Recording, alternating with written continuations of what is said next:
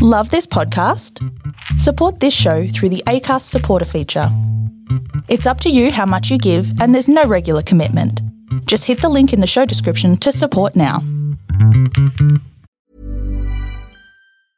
Quality sleep is essential. That's why the Sleep Number Smart Bed is designed for your ever-evolving sleep needs. Need a bed that's firmer or softer on either side? Helps you sleep at a comfortable temperature? Sleep Number Smart Beds let you individualize your comfort, so you sleep better together. J.D. Power ranks Sleep Number number 1 in customer satisfaction with mattresses purchased in-store. And now, save 50% on the Sleep Number Limited Edition Smart Bed for a limited time. For J.D. Power 2023 award information, visit jdpower.com/awards. Only at a Sleep Number store or sleepnumber.com. The Big Sister Hotline is recorded on the stolen lands of the Wurundjeri people of the Kulin Nation. Sovereignty of these lands has never been ceded. I pay my respects to elders past and present. The hotline is proud to be an ongoing supporter of JIRA, a community-controlled, Aboriginal-led organisation. This land always was and always will be Aboriginal, and Black Lives Matter. Big Sister Hotline. How can we help?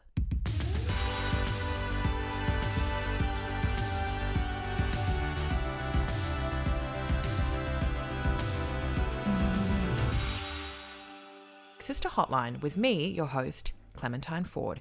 And you might notice that the hotline is a little bit different this week. I've been experimenting with a new format and I enjoy it for myself, but I would love to know what you listeners think. So please feel free to email me on bigsisterhotline@gmail.com and let me know whether or not you like this new format or you'd like to go back to the old one.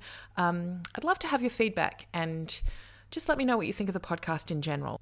I also wanted to take this opportunity just to remind people that my third book is coming out next week. It's being published on the 2nd of November. It's called How We Love. It's a collection of personal essays about love and the myriad ways it impacts our life. I loved writing it and I hope that you love reading it. So please check it out. It will be available in all good bookstores. I'd love for you to shop independent. And it's the most personal thing I've ever written. So enjoy. My guest this week is a longtime friend of the podcast and also of myself. She's one of my best friends. She's a feminist, a community organizer, and is currently writing her third book, The Mother Shock, which is about basically the industry around motherhood and how none of us are adequately prepared for it. She is Karen Pickering. Your abode. Isn't it exciting? I haven't had anyone record this podcast with me face to face for months.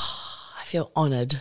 You know, there's just something about sitting in a room with someone where you can pick up on all those little nonverbal cues and be a little bit more intuitive about discussions. I'm very pleased to have you here. Thank you. Now, before we get into the topics of today, you have a new podcast out. Let's just talk about that. I do. Shashella Femme is the name of the podcast, and people who live in Melbourne of a certain age might remember I used to have a show called Shashella Femme, a live show that bounced around pubs and Spiegel tents and whatnot. But it's coming back as a podcast, and it's going to be slightly different in that instead of wrangling a panel every month, I will just be like you, having a one-on-one chat with a guest who I just love talking about pop culture with.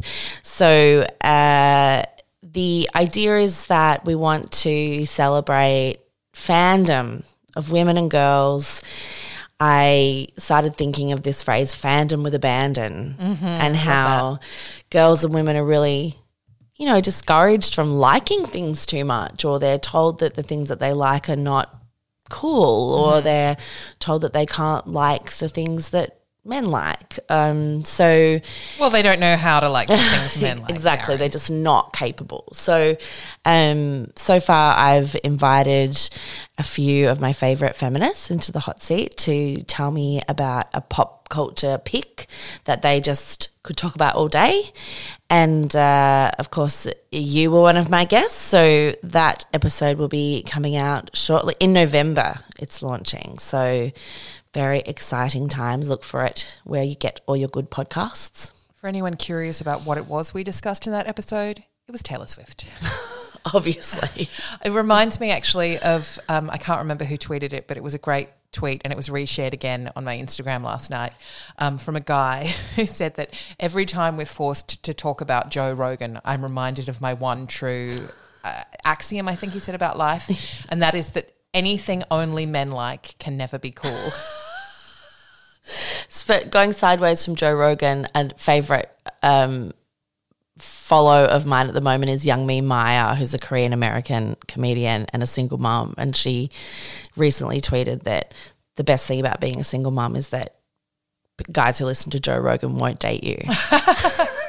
That's the thing, and they you know, any kind of variation on that, men think that withholding their willingness to deign to date you will somehow be deeply wounding.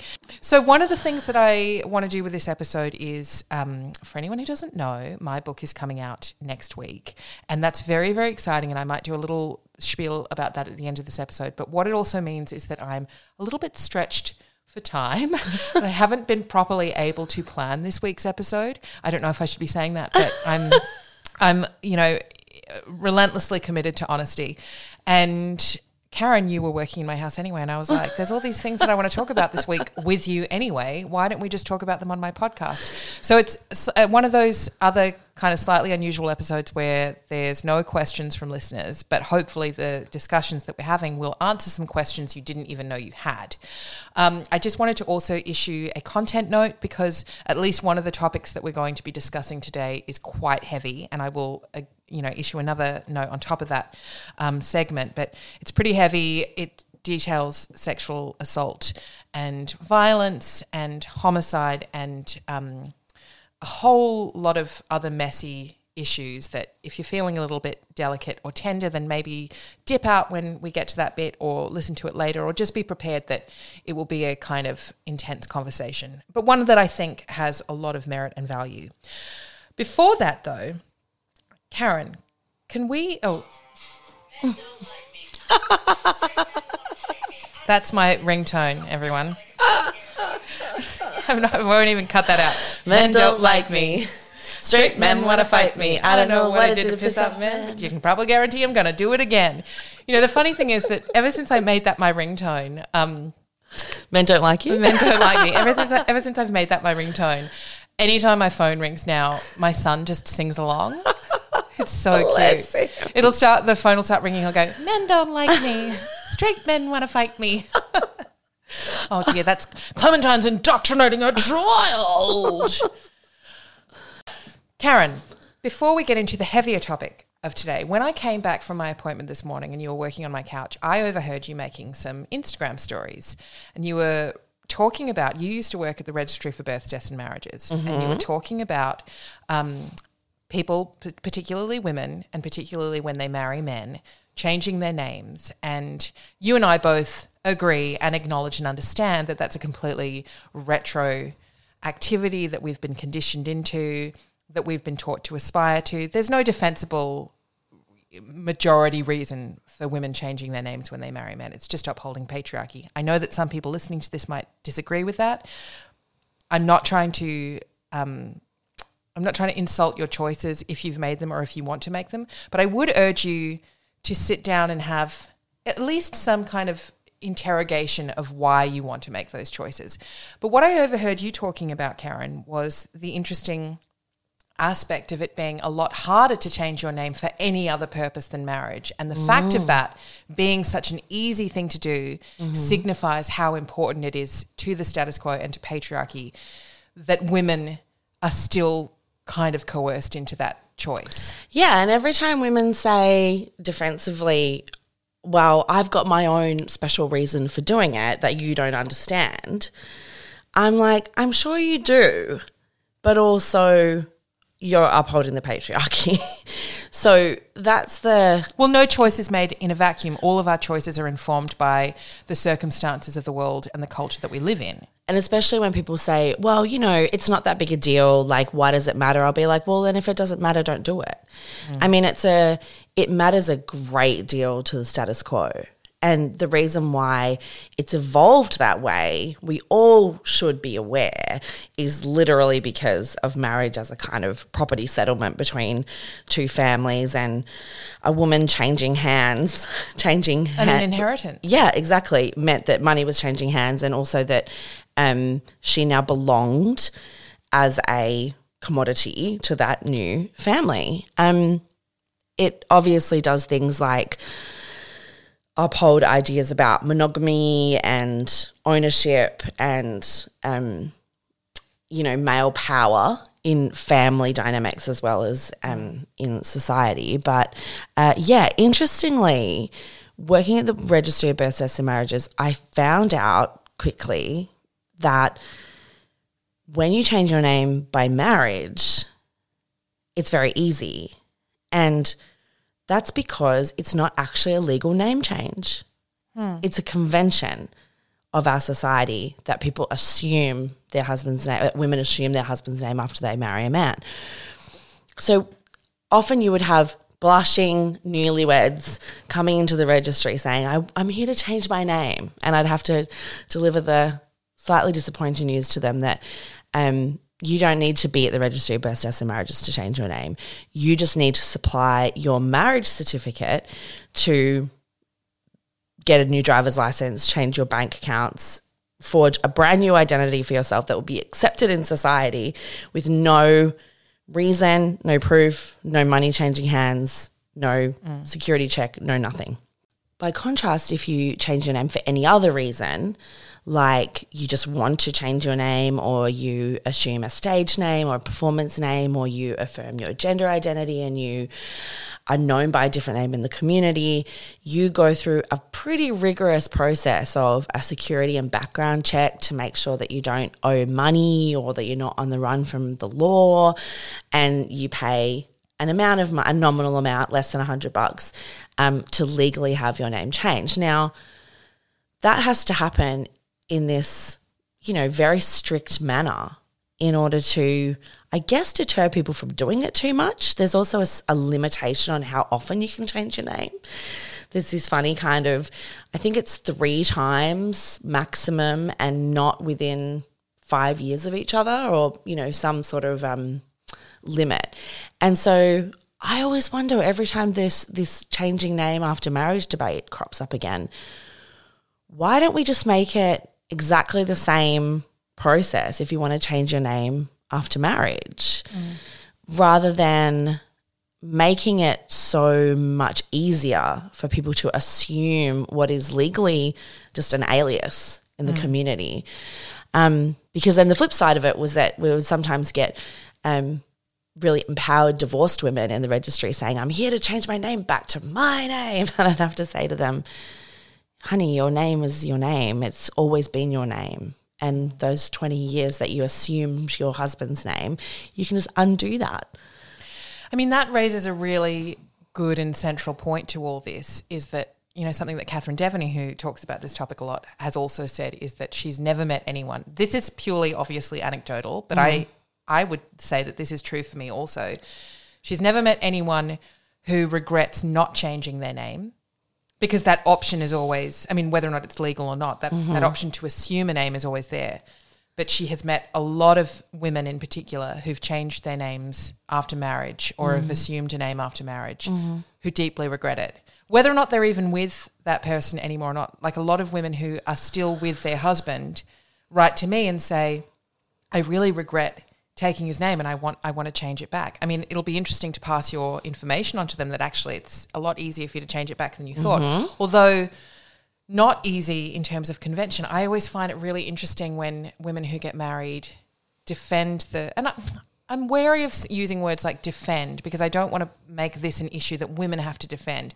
Women have to defend themselves against patriarchy all the time, and defending themselves against the choice to participate in something that smooths the path through an already pretty unsmooth life is, they shouldn't be the people who have to defend that. We need to continuously work to put the onus of defense onto patriarchy. Why do you expect women to change their names? Why is this so important to patriarchy? Why are you as an individual man so hell-bent on your wife taking your name to affirm your masculinity in front of other men, which is what patriarchy, of course, demands of men?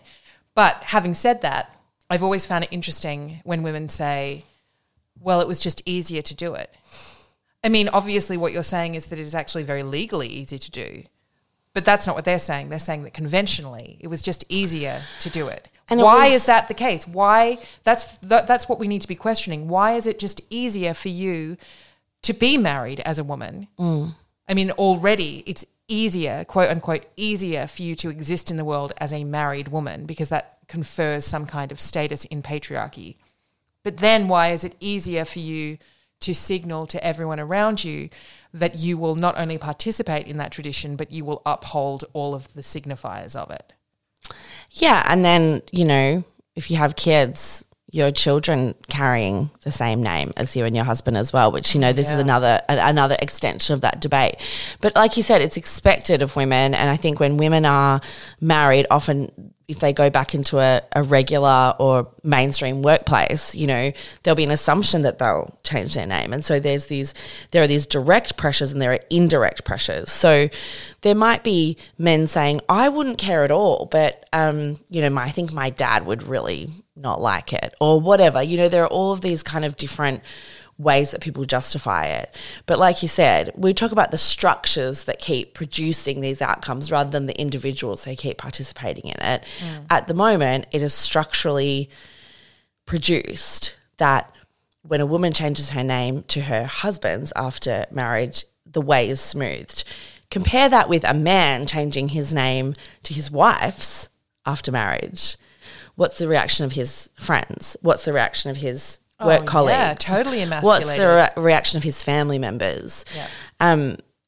Well, we know who wears the pants in that family. And what happens when he goes, you know, when he goes into the bank branch to get it changed, or he, you know, every single step of the way. Not as easy for men to assume wives' names. Exactly. Legally. Yes. Than it is for women to do it in the reverse. So also when people say things like, well, it's a choice, it's like, well, if it was a choice made with truly informed will, as many men would be doing it as women, but it's not. So therefore it's a convention.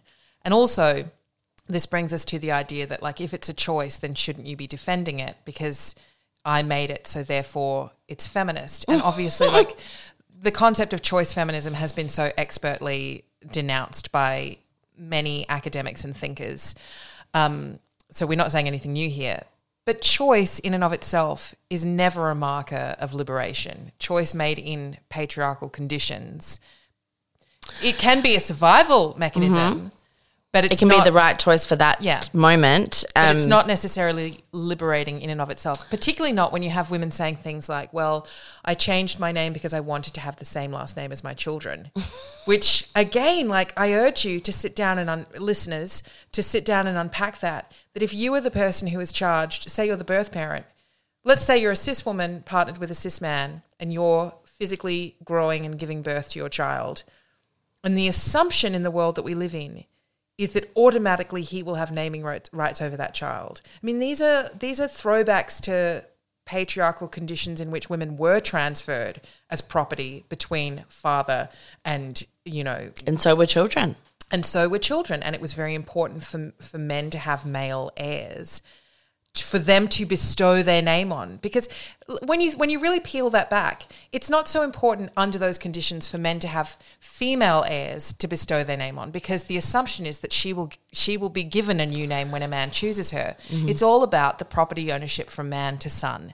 And I just feel like if your gut sense is, or if you haven't thought about this so much and you say, well, I wanted to have the same last name as my children, honey, you should have the same last name as your children. They should have your name. When people say, well, it's your father's name anyway, firstly, it's not always your father's name. But secondly, why is it that women, when they have a name, it's always assumed to be just their father's name, but when men have a name, they get to have it for themselves. They get to give it to other people. Women can't give their name to other people because it just belongs to a man anyway. She was borrowing it until she got another man's name.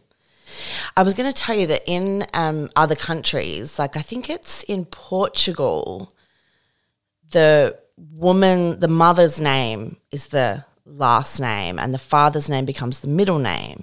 And I know also in Indonesia, children get their first name based on where they fall in the order of birth. Yeah. So that's why, when you're in Indonesia, you meet so many people with the same name because one of the names will mean first son and one will mean second son and third son. And then Or first child even. Yeah, and they are given a surname. They're given their last name as a chosen name by the family. So then it's done partly so that every person goes out into the world themselves with their own name and they don't carry the privilege and status of the family name, but they also don't carry the baggage and burden of the family name. So they just go into the world where your surname might mean sunshine or, strength or courage or whatever. And your first name simply denotes the order of birth, which I guess, of course, is another kind of hierarchy of status. But I love that idea that, everyone in a family has a different name. Nobody has the same surname in a family of people. And guess what? It's fine. Yeah. And nobody gets confused and parents don't feel less connected to their children and children don't feel as though mummy loves them more than daddy. I mean, it's just a ridiculous kind of retconning of problems assigned to it as though you're going to go and enroll your child in school and there's going to be like table flips because the kids have got a different name to you. Like, it really is not that big a deal. That's a really important point as well, is that so often when we're having these conversations, we're obviously coming from a location of being in Western culture, which is obviously, informed by white supremacy and adheres to white supremacy, and the idea that like this is universally what happens all over the world is obviously false. And families, as you say, function perfectly well despite having different naming systems, some of them matrilineal, all over the world. And the idea then of adhering to tradition is really just another way for patriarchy to dress it up as saying, well, it's nice that we have these traditions, isn't it? Isn't it? Don't you want to be a part of these traditions? Don't you want to have status in the world because people will look at you as a woman who upholds tradition? But even more sinister, do you really want to punish your children? Yeah. Do you really want to put your children through grief and difficulty just so that you can live out your politics, Clementine? Well, I mean, on the one hand, I would answer that question. Yes, actually, sometimes my child will be put in more difficult positions so that we live out our values in our family, PS. But also, this idea that drafting the children into the argument, is designed to guilt women into taking their husbands' names. And I'm sure that many parents and parents-in-law have deployed it to great effect when women are making this so-called free choice. We're not going to solve the problem of marriage and names and patriarchy today, but just something to think about.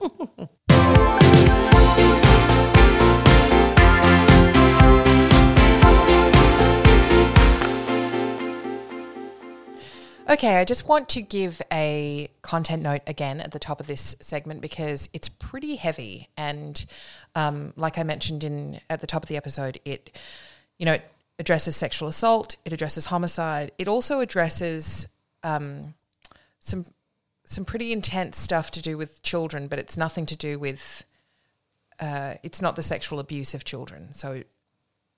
But it is a heavy topic, so if you need to dip out now, then maybe just skip forward for the next 20 minutes or come back to it later. Karen, last night I was sitting on my couch, ostensibly watching TV while looking at TikTok, and I came across this video came up on my For You page, and I'm not going to mention the user's name because I just feel very uncomfortable about the whole thing, and I also don't want any more people to go to his account. It's a person who, and I have no reason to disbelieve what they're saying. It's a man from America who, so he spent 19 and a half years in prison. and has been out for 7 years and is now making these TikTok videos. He's clearly a very smart and amusing, funny, switched on person. But the story that he has of how he ended up in prison was that he was 12 years old and a friend of his from the neighbourhood who he'd gone to Sunday school with and who he played computer games with, and that we're talking, this would have been 25 years ago now, so mid-90s, early mid-90s. His friend sexually assaulted his sister, or his sister came home one day. He was 12, his sister was 14, and his sister came home and said, your friend has raped me. And so he went and found 3 of his friends, his other friends, according to this guy, and they got a weapon and they went round and they beat this boy so badly that he died. And he went to juvenile detention centre. He went to juvenile detention, and as he tells the story, was so, and still is, so convinced that he had done the right thing, that he was remanded there for a number of years through his adolescence. He escaped at one point and committed an armed robbery for which he was then sent to prison for 19 years, or for the next 15 years, or however long it was, and now he's been released. Now, what I want to talk about, that is a very complicated story with lots of horrifying details. But he shared the story of this unapologetically, that this is why I went to prison, because I murdered this boy who had hurt my sister and I would do it again. And all of the comments in these TikToks are from men and women, but a lot from men who are saying, you shouldn't have gone to prison for that. You're a hero. You should have been given, you should have been rewarded for that. And as I was reading through, the reason I want to bring this up is because as I was reading through this, it occurred to me that this is, when women share stories of being sexually assaulted or having had men rape them, not believed, questioned, doubted, all those comments would have been filled with, well, what did you do? Did this really happen? You're just trying to destroy his life. But it seemed to me that in this horrifying, really specific, weird story, what was being captured here was a reality that existing in the world today is that sexual assault and rape is only ever believed or considered, the worst thing that anyone could ever do if a man has appeared to avenge a woman. And I wanted to talk about, I know it's really heavy, but I wanted to talk about why that is. Well, I mean, in that instance, it seems like it's significant that it's his sister. And presumably, I mean, I don't know if she's older or younger or if he had any kind of... she was 2 years older. Right. So he felt, a responsibility to her being in his family. I mean, just to kind of zoom back, the absolute horror of the fact that he was a child and he and a few other children got to a point where they then attacked another child, so they were all children, and between the 3 or 4 of them, nobody called it off, sounded the alarm, stopped it. That's just, beyond belief. And it kind of speaks to a context or a culture that maybe those kids lived in which violence was more normalised or celebrated or glorified. But I think that that's still, in terms of the response that he's gotten, which of course it's TikTok. I'm not saying that this is representative of all of society. It's obviously an extreme example. But I do think that it's reflective of the fact that there is a hero narrative that exists when discussing sexual assault and sexual violence, in which, though, it's like Hannah Gadsby talking about the line, that when men can decide what the line is, they get to always determine which side of the line that they're on. And so it's only acceptable to acknowledge that rape and sexual assault are these horrendous crimes if men can be the ones who decide who the perpetrators of it, and if they can decide by by using violence themselves to, you know, to avenge whatever woman they believe belongs to their clan. Yeah, and it is, as you say, and belongs to them. I mean, it's also kind of speaks to those ideas within patriarchy of, you know, women being possessions and women being, you know, you've that we see play out in honor killings and different ways around the world, where it's, you know, you've desecrated my property, or, you know, they're kind of almost treated as a crime against the man who owns that woman. Well, they are definitely understood as being a crime against. It's like I was talking on an app the other day with someone, and I asked them, they work in film, and I said, what film do you wish you'd made? Which I always think is a very instructive question to ask men in particular. And his reply was 2 films, and he said that, and they might cause controversy either way, and one was Empire Strikes Back, whatever, like I expect that of a man. But the other was, I mean, he seems like a nice enough person, but the other one was Irreversible, which of course, for anyone who hasn't seen Irreversible, please don't. No, but never also, ever watch it. It's very well known for when it came out at the time, I think it was 2004, it had a 12-minute long, incredibly violent scene of sexual assault. It's also, that the film begins with. Yeah, it's also like obviously directed by a man. Step. Yes, at French. It's a slight sidestep to say, though, it's considered cinematically an incredible accomplishment and feat in that it does tell the story in reverse, and then the techniques that are used, and, you know, the kind of wizardry of the making of the film is really revered as well. But yeah, I would be really scared if someone said that to me on a dating app.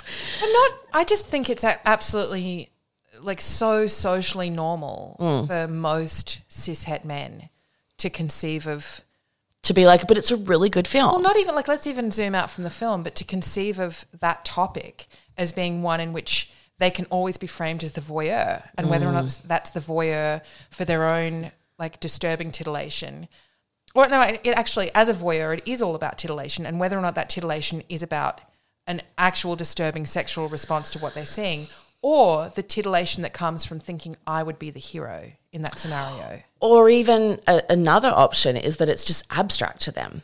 It's literally just like, you know, it's about this terrible act. You know, it's just, whereas I think, and I think it's terrible. That means I'm good. There are not. Yeah, it's a kind of performance of virtue, but also that women don't ever see depictions of rape of women as an abstract, conceptual, separate thing. We see it as like something quite personal, or something that either we've experienced or we've feared our whole lives. And nor are women in general ever going to stand there and fiercely defend the necessity of it being depicted on screen or in literature in the way that so many men do. Oh, well, we need to see it because that's what really would happen. It's like, whatever film you're talking about is set in space with like 3-legged aliens. Like, what realism are you looking for here? I mean, it's the point being that I remember when when Brock Turner was convicted of rape in the Stanford swimmer case, you know, all these like little phrases that we have to diminish. I mean, you commented on there was a story the other day about needle spiking that has come out of the UK, which may or may not actually, on further looking, may or may not be, the needle aspect of it may or may not be slightly exaggerated and detracting from the fact that obviously drink spiking and sexual assault as a result of that still occurs. Men sexually assaulting women as a result of that still occurs in very high numbers. But there was an article shared in which the passive voice, of course, was used, the passive voice being women are having this happen to them. There's been a rise in needle spiking in England, but at nowhere do they talk about who's actually doing it. So as you commented, like, what, did these women just walk into a club and needles just attacked them? Well, also that even drink spiking as a term I despise, because I'm like, it's not, the drink is not being spiked. The person who's going to drink that drink is the one who's being drugged. Yeah. So drink spiking is meaningless. You know, drink spiking is like car speeding. You know, we don't think of like, you know, drink driving or speeding as something that the car does. Yeah. We think of it as something that the driver does. And it's the same thing, you know, to me, giving any kind of cute name to the myriad fucked up things that men do to women when they hate them. Or when they don't even hate them. Yeah, they it's just always exist. wrong. Yeah. Yeah. You know, so to go back to when they're passive to them. the TikTok about the guy who's out of prison, I mean, my overwhelming feeling about that is that, you know, much like you, I'm so troubled by the idea that all of these commenters for whom this is an abstract story that they're commenting on, as though it's like a movie plot or something, they're just fist pumping and saying, yeah, right on, amazing. And I'm wondering, as I always do whenever there are outpourings of comments on, say, you know, a news story in which a woman is murdered or a news story in which a woman is raped or has disappeared, and men will immediately jump on and say, whoever did this should be, you know, have their fucking dick cut off, and, you know, But should only be if fucking she's dead. Yeah, but Head on also missing. I'm always thinking to myself, how many of you who are baying for the blood of this abuser of women abuse women yourself? And yet there's this performance of shock and horror and dismay and disgust at this terrible thing. Like, how many of the kids on TikTok who are saying to him, right on, you shouldn't go to jail for that, and if anyone touched my sister, I'd fucking kill him too, have assaulted their girlfriend? That's the thing, and it's who gets to determine the story. You know, when I And which women matter. Yeah. So going back to the Stanford trial and Brock Turner, I remember thinking at the time, and I wrote about it at the time as well, that the thing that made cynically what I observed was the outpouring of support for Chanel Miller, who wrote so beautifully and eloquently about, you know, in her victim impact statement about what Brock Turner had done to her, was enabled in a broad social sense by the fact that two Swedish cyclists had ridden past men who had intervened and restrained Brock Turner until police could come. And the presence of male witnesses, I mean, it's so interesting that so much racism and Islamophobia is directed towards regions that have encoded systems where you need to have male witnesses, because that's exactly how the fucking West operates. They just don't put it into legislation. So many people were like, oh, well, not only did men witness it, therefore it must have happened, but also when I'm thinking about this story now and I'm a man, I can imagine that I'm one of the heroes. I identify with the guys on the bikes. I identify with the guys on the bikes. Whereas if the guys weren't there, then the only person who's a man in this story that I could identify with, because, of course, as a man, and particularly as white cishet men, I'm used to always being in the story and centering myself in it. The only man left for me to identify with is that guy that she's saying raped her. And I'm not a rapist. That's unfair to me. What if that didn't happen? And so that's where all of that like defensiveness comes in. So as soon as men are given the opportunity to say, well, yeah, of course, I'd be to the brother, rewrite the narrative. I'd be the brother that picked up a weapon and went and like beat that boy so badly that he died. And yet conversely, you know, young girls at school who come out and say, I mean, we also have to remember that these were children. If this story is true, these were children. And the people in these comments were like celebrating and cheering for the fact that this other 12-year-old boy had been killed and he deserved it. And the things that they were saying about him were like horrendously representative of how flawed people's thinking are about justice. But if she had just gone to school and said, this kid assaulted me, and he had to actually go through a process of that being tested, of course, under current conditions, we know that the response would be very different. Why is she trying to destroy his life? Well, what if she went and killed him?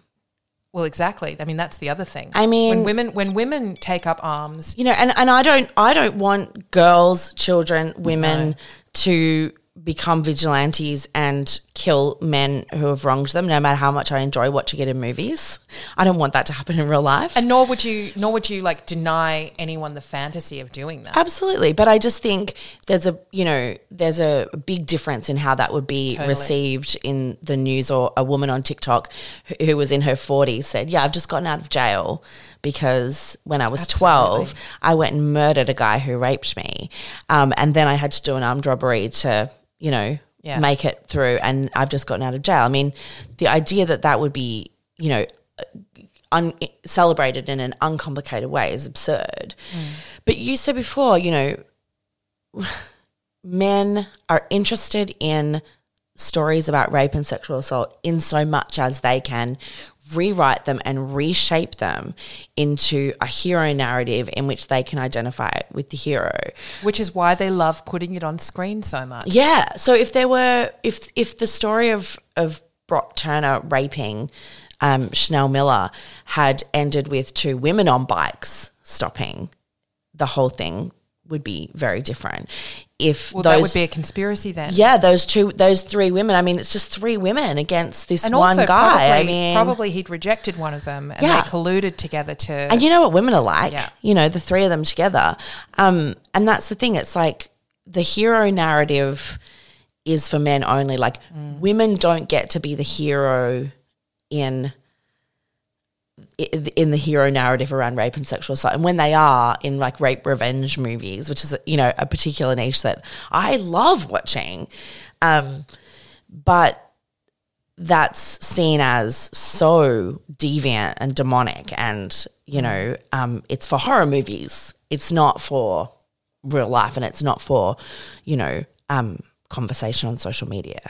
Well, I wonder how, you know, what the response from people who do cheer and champion men who take, you know, who defend their women in this way.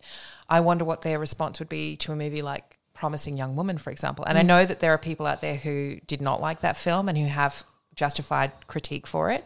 But it is a revenge fantasy made by a woman, written by a woman. Obviously, it comes from a perspective that is not told through the male gaze. And I think that it would be deeply uncomfortable for a lot of men who value themselves as allies. It was so interesting, just sliding quickly off into Emerald Fennell.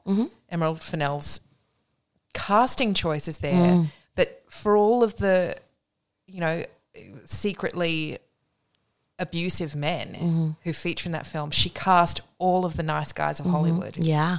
Guys who are known for playing like Chris the Lau.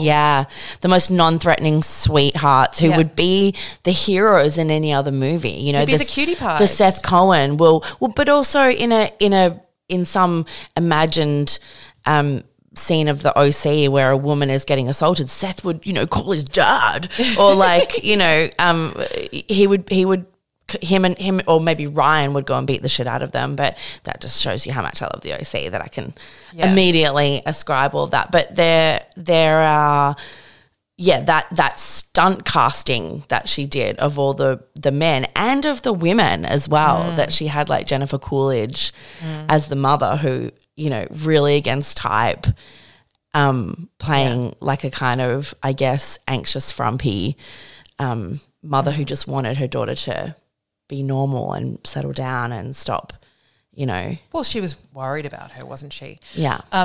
It's interesting because the way in which, you know, there was one of these bloody anti-vaxxer, anti-lockdown Fruit Loops. Maybe I should say Fruit Loops. One of these anti-vaxxer ding-dongs who has really worked hard in Melbourne to establish themselves as a thought leader on, you know, Dan Andrews being a dictator, and currently, I think, has a GoFundMe that's currently up to about $100,000 to make some Jesus Christ weird fucking documentary about how Melbourne's like a police state now. It's bizarre. I've seen him now twice invoke rape scenarios to describe vaccine mandates, one of which was he shared this terrible meme comparing, you know, vaccine mandates to Harvey Weinstein in Hollywood. And then went on this bizarre rant on an Instagram Live about how there is no choice, and he described in graphic detail how someone could hold you down.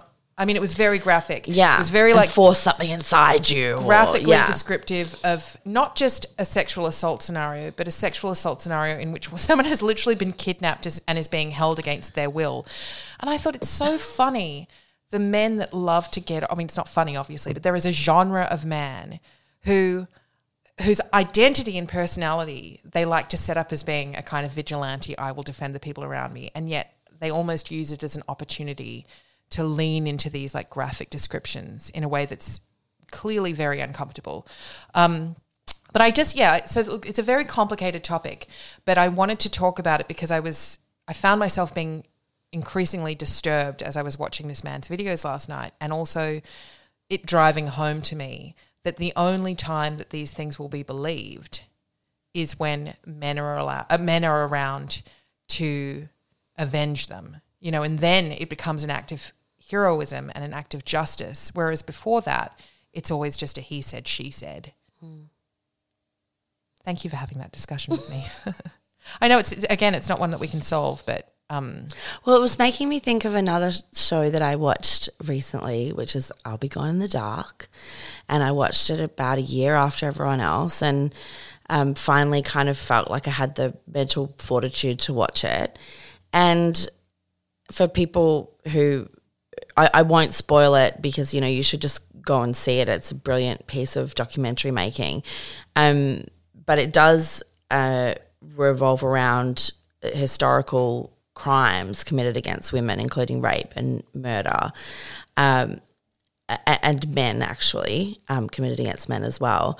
But because you meet a lot of the victims throughout the course of the documentary, these women whose lives are, you know, just irrevocably changed by one day, one act, and they've spent their whole lives, you know, piecing that back together, or in some cases becoming, you know, incredible activists and advocates for victims and survivors. And there's a part towards the end where one of the main players in the doco, Patton Oswalt, is saying, you know, the fact that terrible things happened to these women and terrible things also happened to the person who hurt them.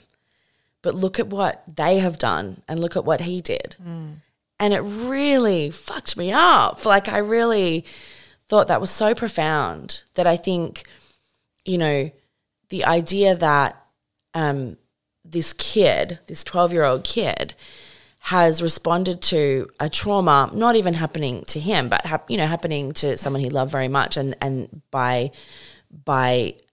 connection to him, he's responded in, you know, the worst possible way and ended a life and derailed his own and probably his sister's and everyone around him and everyone involved. And I mean, he was only a child, but the idea that sometimes terrible things happen to you and you can become a person who then does terrible things, or you can become a person who, you know, is the last person who would ever hurt anyone else. And, you know, I've just tried to kind of dance around that that idea in talking about I'll Be Gone in the Dark, because I really think people should just go watch it without me spoiling too much about it. It does speak to the destruction that is caused by these narratives of heroism and vigilantism, vigilantism, and, you know, that all these and lives even incarceration, yeah, of course. That, I mean, there's no. It's an incredibly sad story, and it's one that, as I said, I was really disturbed by when I was reading the comments and watching it, and it prompted all of these thoughts in me, and I did what I always do, which was try to talk them out. So thank you. And also, if anyone has obviously listened through that and has, you know, it's raised some issues for you, or if you need to reach out and seek help, then please do check out the liner notes of this episode, because all of the helplines that you need will be in there. You can also call Lifeline Australia on 13 11 14 and 1-800-RESPECT. Of course, both of those lines are 24-hour services and available 7 days a week.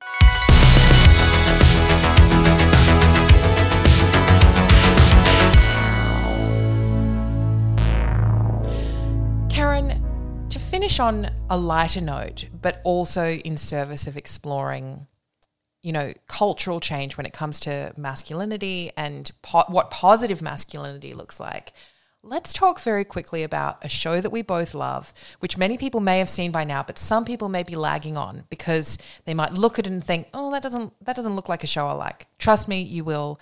It is Ted Lasso. I had exactly that experience when so many people had said to me, you've got to watch Ted Lasso. And I just looked at it and was like, I have zero interest in watching a sort of funny drama about football. And I even watched the first episode and just found it completely unappealing. And sort of went back to my friend and was like, what do you see in it? You know, is it actually, is the whole conceit of the show that he's nice? Like, is that really? So the basic premise for anyone who's not familiar with Ted Lasso is played by Jason Sudeikis. His character is very nice, but he's a lot more complicated than just being nice, which comes up in later episodes. Ted Lasso is an NFL coach who is recruited to be the coach of a football team in England, so soccer as we would know it, a soccer team in England that is kind of struggling in the Premiership League and whose owner is the recently separated former partner of this very toxic piece of shit.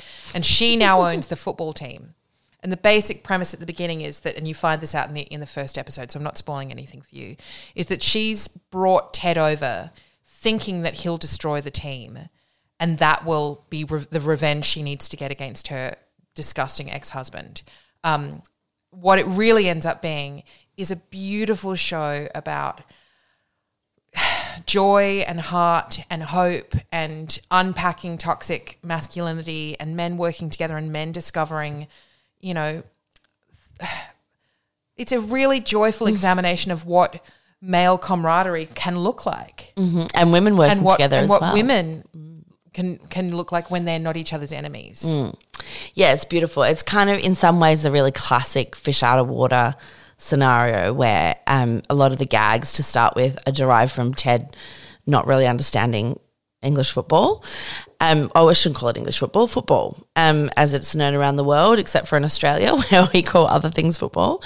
But Ted is, preternaturally cheerful, almost kind of bordering on pathologically happy and kind and sweet and loving, and it almost just feels the whole time as though, you know, some hammer's going to drop because you just don't believe that anyone is this adorable. And I think in a pretty expert way the show then, you know, brings some complexity to all the characters. But I think the reason why I reacted against it to start with is because they're really setting up that premise in the first few episodes of leading the audience to believe that everyone is a one-dimensional kind of cardboard cutout. And then as they kind of, you know, skillfully take you on that journey, you realize that when you go around and look, you know, beside people and behind people, there's so much going on for every character. But like you said, the men especially, the male homosocial relationships that evolve are really joyful to watch and really challenging to our ideas of how men behave among themselves and how they would, but sadly it is a bit of a utopian fantasy of how men would behave in an elite sporting club.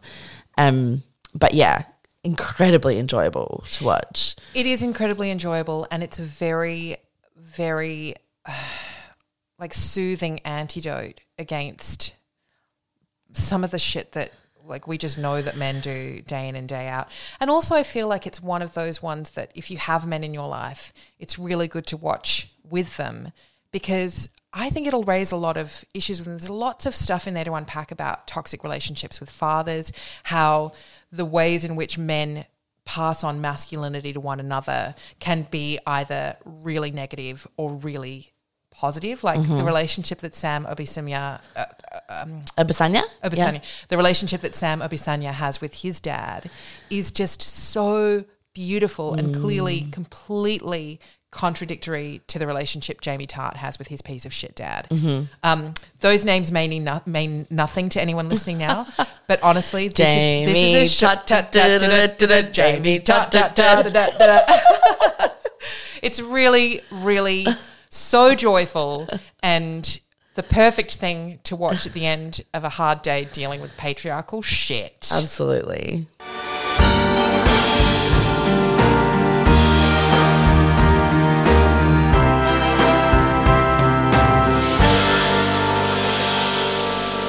You've been listening to the Big Sister Hotline, and it has been a slight deviation today, and actually I quite liked that format, so I'm going to go away and think about whether or not that might be how I do things from now on, having a short thing to think about the world that we live in, a convention that we might participate in, something that maybe needs to be unpacked in things that we do without thinking. And then a longer segment in the middle of an issue that's come up that week that might be a little bit heavy or light, whatever, but something that's a bit juicier, and then finish on a recommendation. I think that might be something that I think about for going forward, because I just really, really enjoyed that conversation, Karen. And I always enjoy having you on the show, obviously, and I can't wait for your podcast. Yeah, it's going to be, pretty much like the hours of conversation that we have about Taylor Swift that's unmiked. Yes. But people will be able to just eavesdrop for an hour or so and share in the enthusiasm and excitement and thrill that we have of becoming Swifties in middle age. That's another joyful antidote to toxic masculinity, quickly. Maybe that'll be the final thing. What's your joyful antidote to toxic masculinity? Yes. Men enjoying Taylor Swift on TikTok. I love that genre. Heaven. I just wanted to do a quick shout out to my wonderful Patreon supporters. Without your support, I couldn't make this podcast or any of the things that I do. If you would like to become a supporter on Patreon, you can do that at www.patreon.com/Clementine Ford. That link is also in the liner note to this episode. I'd also like to thank my podcast hosts, Acast. You're the best bloody podcast hosts a gal could have. Thank you very much for having me on your network. And to you, dear listeners, if you do like the show, then please feel free to rate it or review it, or not. Maybe just recommend it to your friends, or not. Just continue enjoying it at your leisure. You can email me on bigsisterhotline@gmail.com. Anything you say to me will be kept anonymous unless you would like me to share your name, which I doubt you will. You can make up a name for yourself also. And I hope that wherever you are, you're enjoying your week, you're finding something to bring you joy, and you're gathering with your gal pals or your friends, however they may, whatever they may be, whoever they may be, and just really sucking the meat and the marrow out of life, because we've only got one chance at it, and may as well make it a good one. Karen, love you. Love your work. Mwah, mwah. I'm very, very glad that you're in the world. Well, I guess you'll find out next week if I've changed the format, and I hope that if I do, that you'll stick with listening to the podcast. Let me know what you think. In the meantime, have a great week. Bye.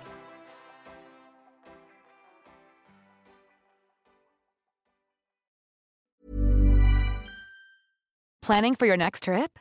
Elevate your travel style with Quince. Quince has all the jet-setting essentials you'll want for your next getaway, like European linen, premium luggage options, buttery soft Italian leather bags, and so much more. And is all priced at 50 to 80% less than similar brands. Plus, Quince only works with factories that use safe and ethical manufacturing practices. Pack your bags with high-quality essentials you'll be wearing for vacations to come with Quince. Go to quince.com/pack for free shipping and 365-day returns.